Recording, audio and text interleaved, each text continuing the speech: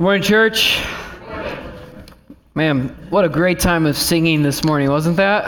Like the Lord meeting us in that. You can turn in your Bibles to Psalm 73. Now, while I'm talking, I was just so encouraged.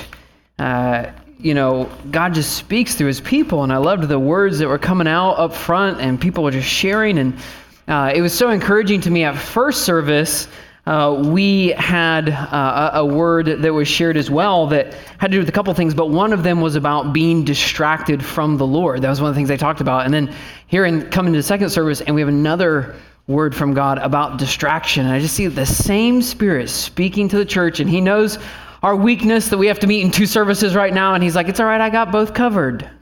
Like, I'm taking care of you guys. I'm going to speak to you and minister to you. And so I'm so encouraged by God's presence in our midst this morning, and we're looking at Psalm 73 today, which is all about the presence of God. It's all about the nearness of God. In fact, that's the title of this sermon today, The Nearness of God is My Good. And I felt led by the Lord to share with you something about this I didn't share with first service, so you all have the ministry now to go and take this to first service, but I felt like the Lord wanted me to tell you something about why I'm preaching on this message today, why this text, and it comes out of my own life because I'm such an idiot and I needed this word earlier this week, and so I'm going to tell you that story.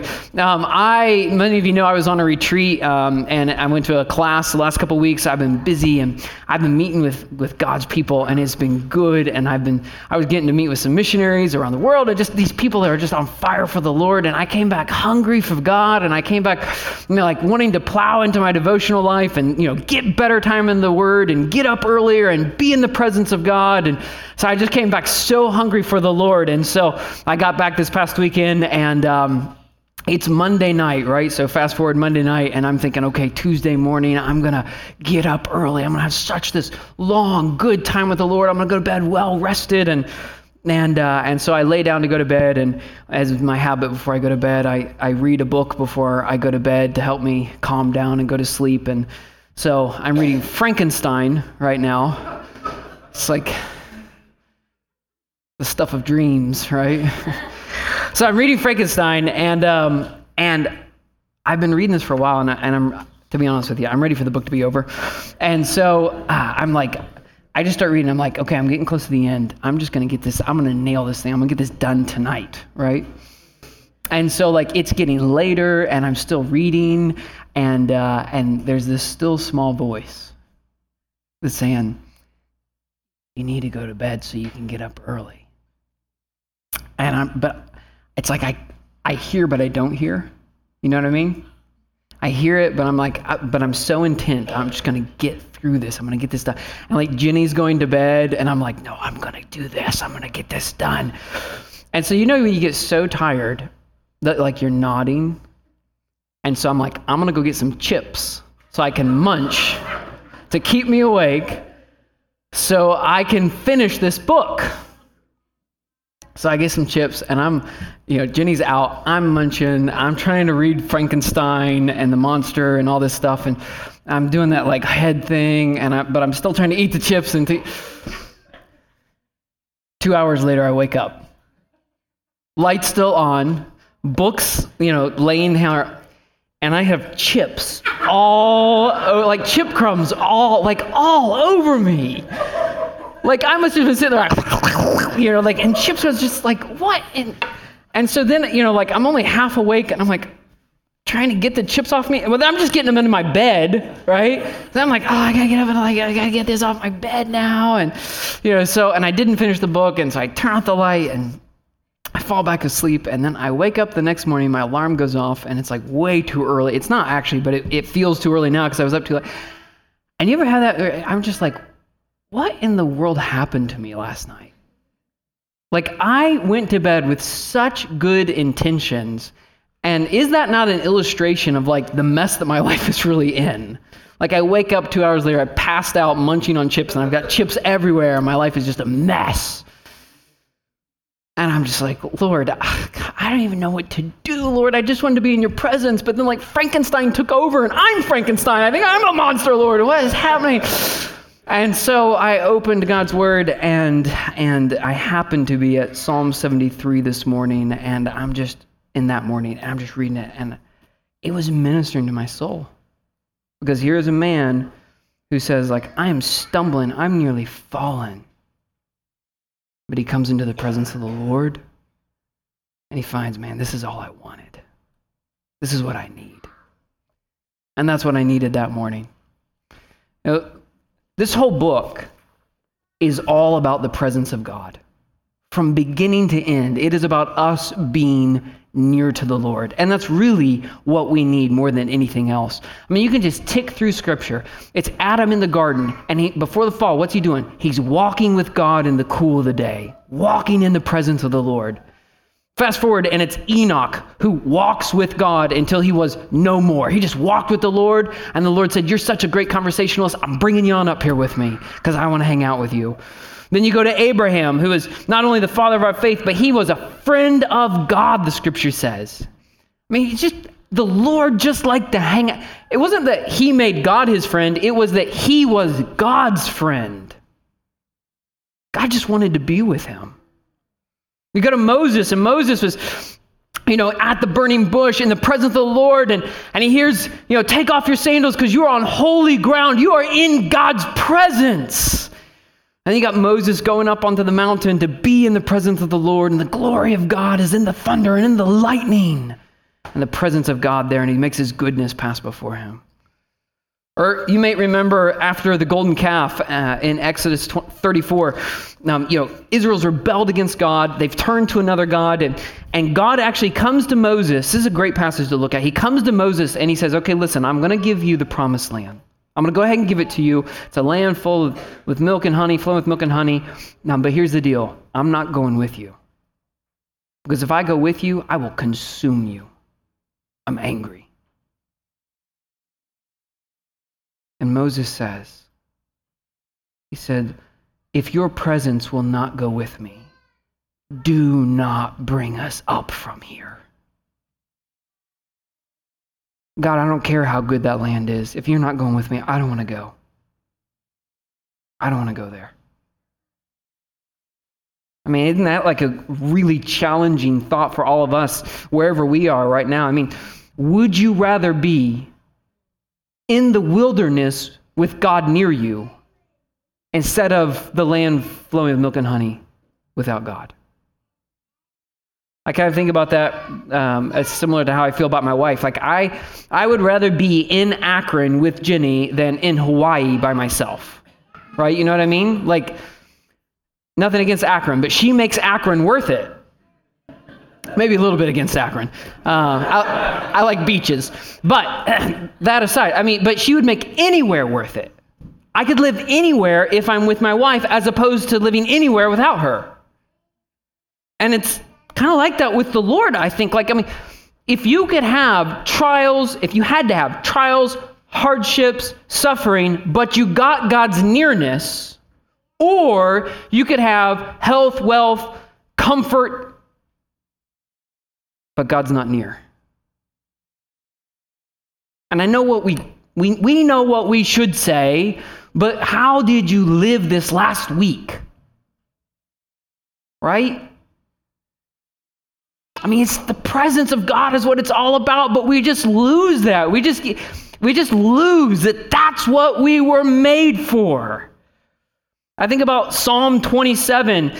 David, this is how he prays. He says, there's one thing I ask of you, Lord, just one thing. If you could give me anything in the world, here's the one thing I want, God. I want to dwell in your house forever. I just want to be with you where you are. That's it. That's all I want, God. And then you get into the New Testament and you get John 15 that was shared this morning by Michael. Jesus says, hey, you want to know the secret to a relationship with me? You want to know what it's all about? Dwell with me. Abide in me. That's what it's all about. You can do nothing without me. But if you abide in me, you can be fruitful. He says, abide in my word, abide in my love. He even says, I'm sending the Spirit, the Paraclete, the Helper, to help you abide in me, because that's what it's all about. And you get to Paul in Philippians, and he says, man, for me to live is Christ. I just want Jesus. And then to die, well, that's gain because I get more of Jesus. Or chapter 3, he says, I count everything as loss because of the surpassing worth of knowing Christ Jesus, my Lord. I mean, Paul just got it. He wanted to be with Jesus. He wants to know Jesus. He says Jesus is the best thing in this life, and he says Jesus is the best thing in the life to come.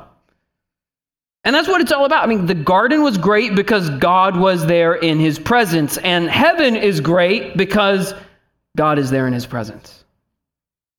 That's what it's all about. From beginning to end, this book is all about the presence of God.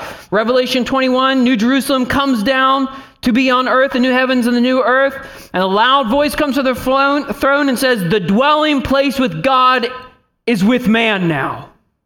Now he's with us in full. He will dwell with them, and they will be his people, and God himself will be with them as their God. It's all about, this book and the Christian life, it's just about the presence of God. And yet, it's just so easy for us to make it about so many other things. Right? I mean, do you feel that? I mean, are you like the Frankenstein reading, chip munching person too, or is it just me? Like, I just get so distracted by so many other things, and I make the Christian life just so much flatter than it is. It's so much less than it's supposed to be. And it reminds me of Mary and Martha in Luke 10, right? I mean, we live here, don't we? We are just like Martha. Mary, Jesus is in their house. Mary's sitting at his feet. She's in his presence. She's where we were earlier, I bow down. And she's there. She's there at Jesus' feet. And what's Martha doing? Martha's busy and around, right? Like she's just doing this, serving, and she do anything bad? I mean, not at the face of it, right? She's being a good hostess. Jesus, you said, serve others before you serve myself. And so I'm trying to serve other people. She's doing good things, right? Jesus says to her, Martha, Martha, you are anxious and troubled about many things. But one thing is necessary. Just one thing, Martha. One thing. What Mary chose. To be in my presence. Jesus says there's one thing necessary. He says there's one great commandment. There's one great commandment. Love the Lord your God all your heart, all your strength, and all your mind, all your soul. One thing necessary. One great commandment. So I realize, some of you are coming in here today and, man, you are like me with your chips at night, and you want good things with the Lord, but, things aren't what you want it to be either. I think this word is for you. The Lord wants to bring you into his presence. And those of you here today, man, you are struggling. You're in so much pain. And you're like, Lord, I am here. I need relief. I need help. Or you're struggling with a sin and you feel like, man, I am so stuck in this. I'm so enslaved. I don't know how to get out of this. I want to, but I don't know how to. I feel so stuck. And I think for both those, suffering or sinning, I'm telling you, this passage is for you. Because it's God's nearness that restores your soul. And it's God's nearness that brings you freedom. So wherever you are, man, this passage is for us. God wants to bring us into his presence, and he wants to walk with us through this life. And so as we work through this passage, I just invite you to prayerfully read this passage with me and follow along, and then we're just going to work through it because God's bringing us in. So let's go through Psalm 73 here. Those who have ears to hear, let them hear what the Spirit is saying to the church. Psalm 73. Truly, God is good to Israel, to those who are pure in heart. But as for me, my feet had almost stumbled. My steps had nearly slipped. For I was envious of the arrogant when I saw the prosperity of the wicked. For they have no pangs until death. Their bodies are fat and sleek. They're not in trouble as others are. They're not stricken like the rest of mankind. Therefore, pride is their necklace. Violence covers them as a garment. Their eyes swell out through fatness. Their hearts overflow with follies. They scoff and speak with malice. Loftily they threaten oppression. They set their mouths against the heavens, and their tongues strut through the earth. Therefore his people turn back to them and find no fault in them. And they say, how can God know? Is there knowledge in the Most High? Behold, these are the wicked, always at ease. They increase in riches. All in vain have I kept my heart clean and washed my hands in innocence. For all the day long I have been stricken and rebuked every morning. If I had said, I will speak thus, I would have betrayed the generation of your children. But when I thought how to understand this, it seemed to me a wearisome task until I went into the sanctuary of God. Then I discerned their end. Truly you set them in slippery places. You make them fall to ruin. How they are destroyed in a moment, swept away utterly by terrors. Like a dream when one awakes, oh Lord, when you rouse yourself, you despise them as phantoms. When my soul was embittered, when I was pricked in heart, I was brutish and ignorant. I was like a beast toward you. Nevertheless, I am continually with you. You hold my right hand. You guide me with your counsel, and afterward you will receive me to glory. Whom have I in heaven but you? And there is nothing on earth that I desire beside you. My flesh and my heart may fail, but God is the strength of my heart and my portion forever. For behold, those who are far from you shall perish. You put an end to everyone who is unfaithful to you. But for me, it is good to be near God. I have made the Lord God my refuge, that I may tell of all your works. May the Lord bless the preaching and the believing of his word now. Listen, we want to work through this passage in just two very simple ways. Now, I just want to first walk you back through it, just kind of verse by verse. We're going to look at it, make sure we understand it, we see what's going on here. And then the second thing I want to do is just draw out some lessons that I think the Lord wants us to focus on from this passage. So, first step is just walking back through this psalm. So, Bible's open, take a look at it with me. This passage opens, verse 1, with this declaration. He says, truly God is good to me, or to Israel, to those who are pure in heart. So this is a creedal statement. This is a statement of faith. That word truly signals it. This is what I really believe, he's saying. This is my statement of faith. God is good to Israel. And then he tells us who the real Israel is. He's not talking nationalistically. He's talking spiritually. He's saying it's those who are pure in heart. So God is good to his people. And then let me just draw your attention down to verse 28, the last verse in this psalm. Because the goodness of God appears again. It bookends this psalm. So in verse 28 we read, but for me it is good to be near God. Or I like how the NASB translates this verse better. I have it written in my margin over here. The nearness of God. This is where I got the title. The nearness of God is my good. So I love this here. We see this bookending of the goodness of God on this psalm. He begins with this declaration, God is good. But then by the end, he said, well, let me tell you where God's goodness is seen. Let me tell you where you're going to experience his goodness.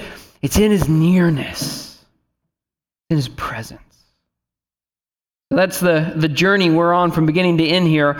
Back towards the beginning, though, Asaph, the author of this psalm, he opens with this confession of faith in verse 1, but then In verses 2 and 3, he makes a confession of sin. Because from statement of faith to confession of sin, he says, "But as for me, my feet had almost stumbled. My steps had nearly slipped. For I was envious of the arrogant when I saw the prosperity of the wicked." Asaph is saying, I know God's good, but man, I almost blew it. I almost fell away because I looked at someone else's life and I envied what they had. I saw the prosperity of the wicked. I wanted it. I wanted their health, their wealth, their security, their comfort, their nice car, their big house, their better office, their cooler clothes, their sleek bodies, their amazing vacations. I saw it and I thought, man, I need to have that. And this is just worth pausing on here, guys. Do you realize how persuasive envy is in this world? I mean, I should say it differently. Do you realize how persuasive envy is in our hearts? Man, it's everywhere. It's fueling so much of our disconnect from God. I mean, just think back to Adam and Eve, right, in the garden. I mean, they had it perfect. I mean, talk about heaven on earth. I mean, they had everything they could want, perfect garden. They got to run around naked all day. I mean, they had like a great life. God walking with them.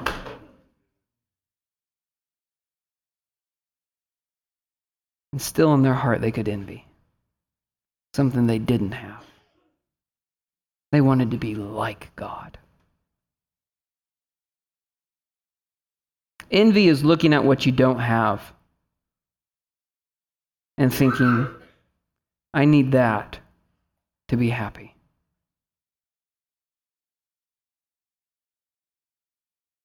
In fact, let me help you dissect the heart and how it works a little bit here. At the top layer of envy, what it is it's looking at something and saying, ma'am, if I could have that, I'd be happy. That would satisfy me. It's something you don't have, you wish you did have, because if you had that, it would make you happy. Let's go a layer deeper. You know what's underneath that? This is what's motivating your heart, but you don't think this actively. But what's really in your heart is you're saying, God, you're holding out on me.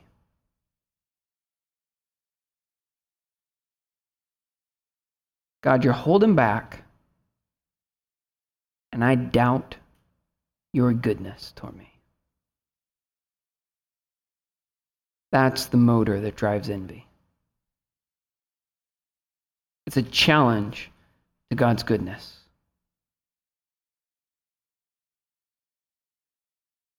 So here he is. He has envy in his heart. And I really appreciate his honesty. He gets so specific in verses 4 through 12.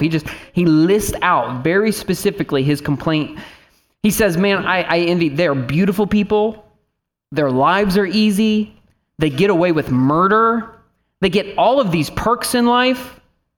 And then verse 10 is kind of hard to understand, but basically he's saying, they have all of this, they're big jerks, they oppress people, and yet everyone looks at them and they're still impressed with them. Even though they oppress other people, somehow they're still worshipped.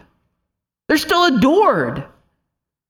I mean, we see the exact same thing happen now, right, with politicians and famous people and all. I mean, it's like they're so selfish, they're so self-absorbed. We see it, and we see how they oppress people, or they bully people, or they swallow all this horrible philosophy and espouse it, all that stuff. But man, they are beautiful.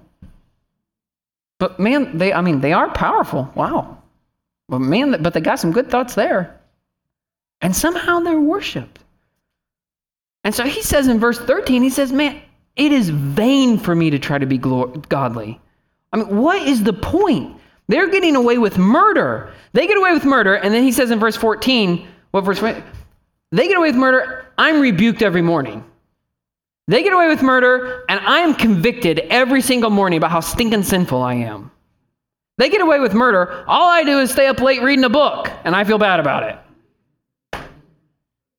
Man, it's vain.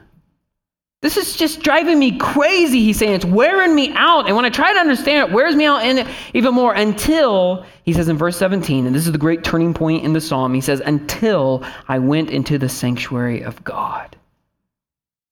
And then everything changed. The lights came on for him. And so we need to understand what he's talking about when he's talking about the sanctuary of God here. I've heard this preached before that, he came into corporate worship. And so it's something about corporate worship. Or I've heard it said, something about coming into worship, like there's some, it's kind of like, it's like there's something magical that happens when we, holy ground in the church. I have to go to church and that's not what he means. He does not mean like he went to the temple and just something magical happened to him. The sanctuary of God, it's about what it represents. What it represents is the place of meeting with God. It represents the presence of God. So he's talking about coming into, he went to the temple, but that's not what he's talking about. What he's talking about is I went to the place where I meet with God in his presence. You might even say he submitted himself to the presence of God. Because God's always present, right? It's just often we're not entering in. And so he says, I came into this place where I was in the presence of God. I was there. And when I was in the presence of God, I got a whole different way of looking at life and a whole way of seeing my values differently. And so just three of them real fast to finish us all through the passage. First, he was given a new awareness of the destiny of the wicked. That's verses 18 through 20. A new awareness of the destiny of the wicked. He says, truly you set them in slippery places. You make them fall to ruin. How they are destroyed in a moment, swept away utterly by terrors. Like a dream when one awakes. Oh Lord, when you rouse yourself, you despise them as phantoms. In other words, he's like, I came into your presence, God, and I thought, oh yeah, man, that's right. They're just going to get judged.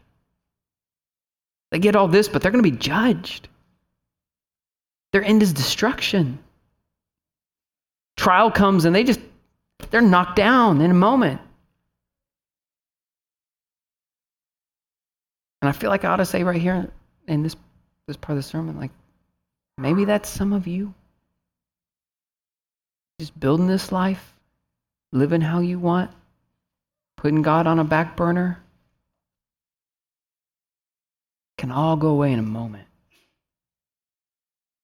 And in the end comes judgment. But don't misunderstand God's mercy and kindness to you right now as him some kind of just sweeping under the rug all your sins. Like, now is the time of mercy. It's his kindness that's meant to lead you to repentance. So repent before you face him in judgment. He's given his son to save you. Believe in Jesus Christ. You will be saved. You can know the presence of God too. So Asaph, he gets this new awareness of the destiny of the wicked, but then second, he gets this new awareness of himself. This new understanding of himself in verses 21 through 22. He says, when my soul was embittered, when I was pricked in heart, I was brutish and ignorant. I was like a beast toward you. So what he means here is, it's really vivid language. Basically, he's just saying, animals are typically not interested in us for us. Do you know that, right? Like, I've told you we got a dog at Christmas, and so it's a great dog. We love him, Scout. He's beautiful, he's great. He just loves to be with us, and he plays with us, and he wants to be in our presence. He always wants to be he wants to be close to us, but we know what's really going on. Like, he likes us because of what we do for him, right? Like, we scratch the head, and we rub the belly, and we throw the ball, and we feed him snacks. I mean, why would he not love us? And that's how dogs work. They love us for what we can do for them, while cats, on the other hand, have no love in them at all. It's just how it works. Some of you, that's a revelation right there. You're like, really? Oh, I didn't know that. For others of you, you're testing the spirit of prophecy on me right now. But let's not get sidetracked here. Asaph is saying, listen, in my sin, I'm like a beast. I am an animal. This is how I treat you in my sin, Lord. I'm only interested in what you can do for me. That's what we are in our sin. It's not about God's goodness. It's not about how amazing he is. It's not about his presence. It's not about trusting him. It's not about his wisdom or his power. It's just, God, what can you do for me? That's the essence of sin. We're just like animals. We're not like the men God made us to be. We're just instinctive animals, selfishly living. And then third and finally, he received a new awareness of God's goodness, right? Like this is the heart of this passage. It says, verse 23 through 26, "Nevertheless, I am continually with you. You hold my right hand. You guide me with your counsel. And afterwards you will receive me to glory. Whom have I in heaven but you?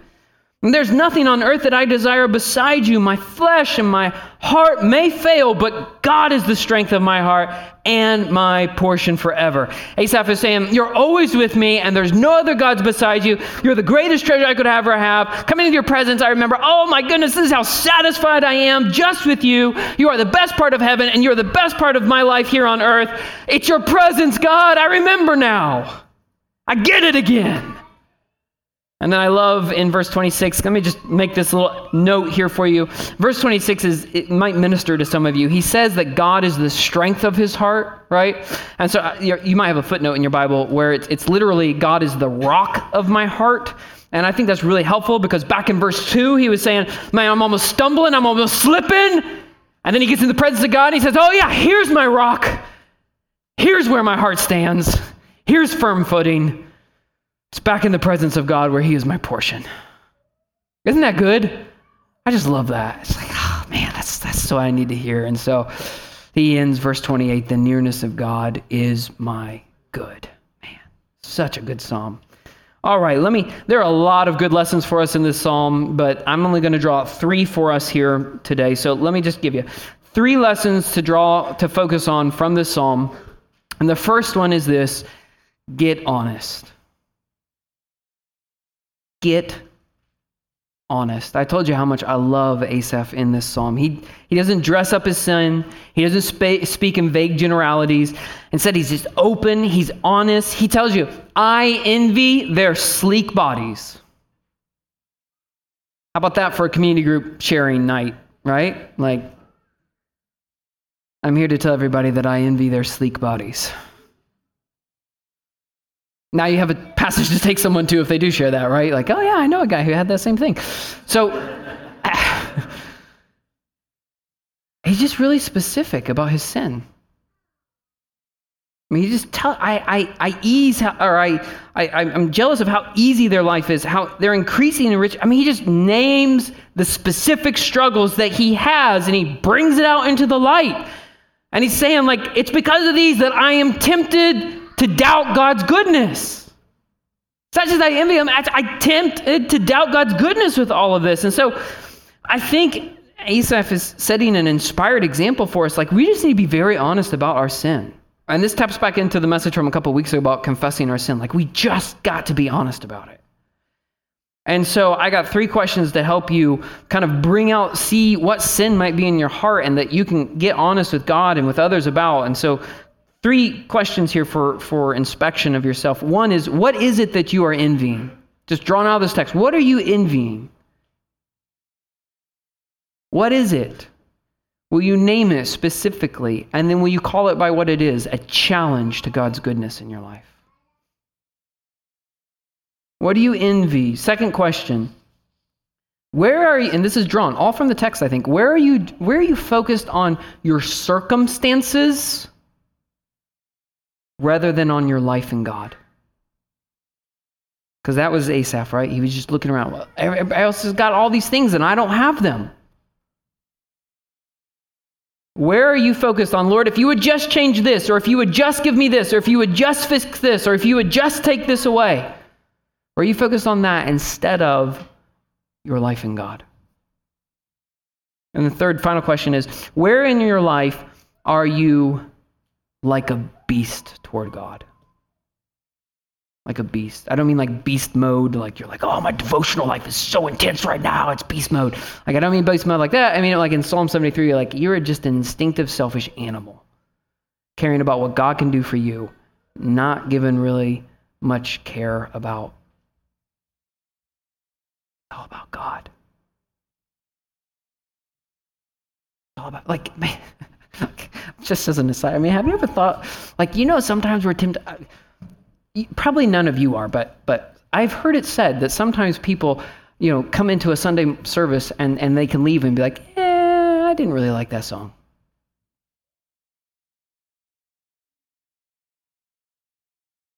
Did you ever think maybe the song's not about you? Right? Like, we come here first to worship because he is great. He is worthy. He deserves the glory.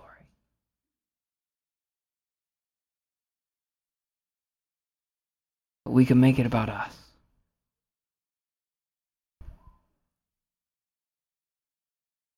Living in the presence of God helps us to begin to see things as they really are and helps us to get honest about it. But we don't stay there. We keep going. We move on. We get honest, but that's just the beginning because we also need to, number 2, draw near. That's what we see him doing here. Draw near.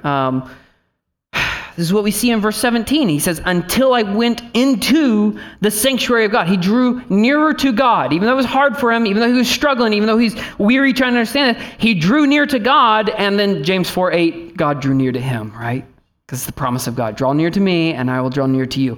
And so this is where it's just, listen, the spiritual disciplines are so important in our lives. I mean, they're just so essential, right? Like, this is not Christianity 101. This is Christianity all the time.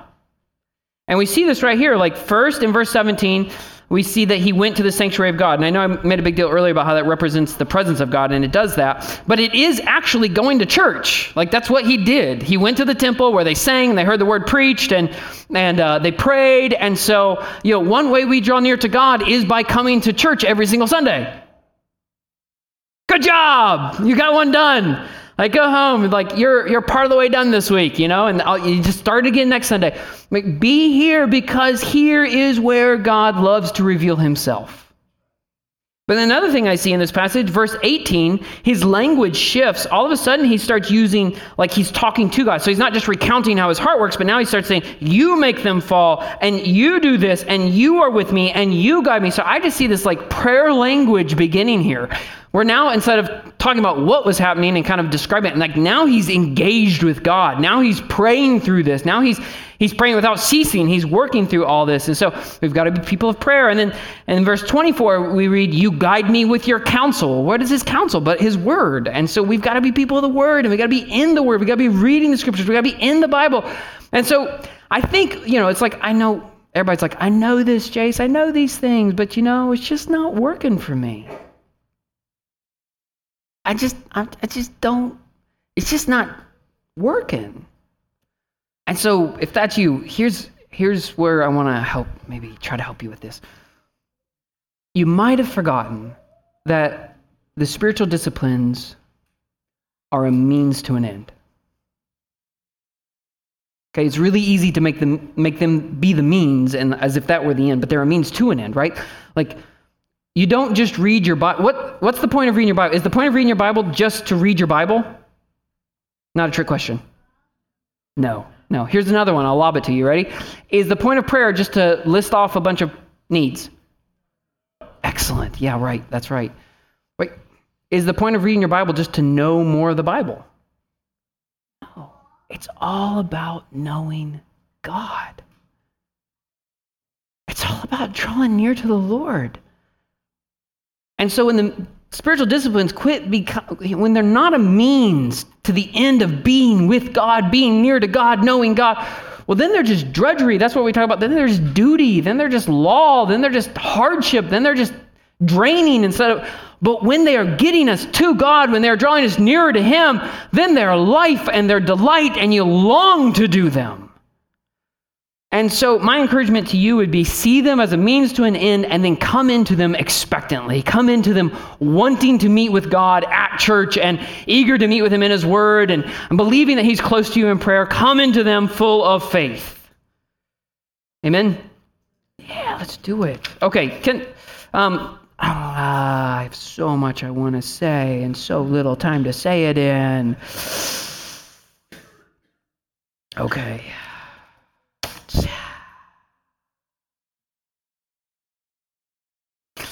Let me condense a page into a paragraph here. So the other thing I wanted to just point out in this passage, and I won't go down to the rabbit trail. I want to go down. Verse 23, he says, "Nevertheless, I am continually with you. You hold my right hand."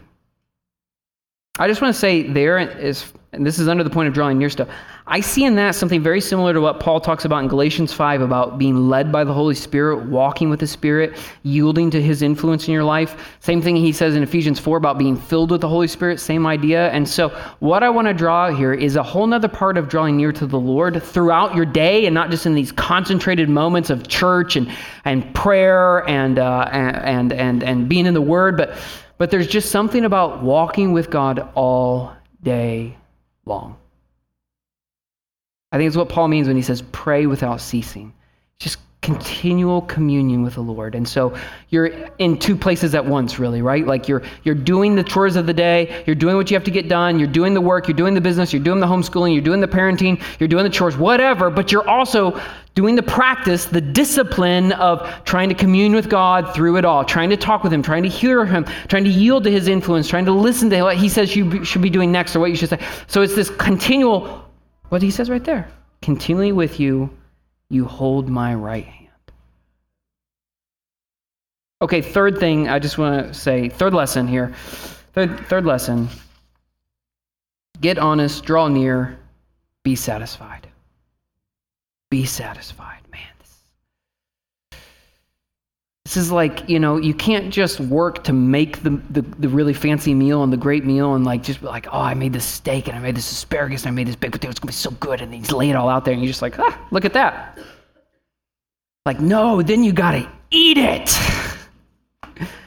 Right? And so so all of that is so that you can get here and be satisfied with the Lord and his presence. Like that's what he comes back to. That's what this verse is.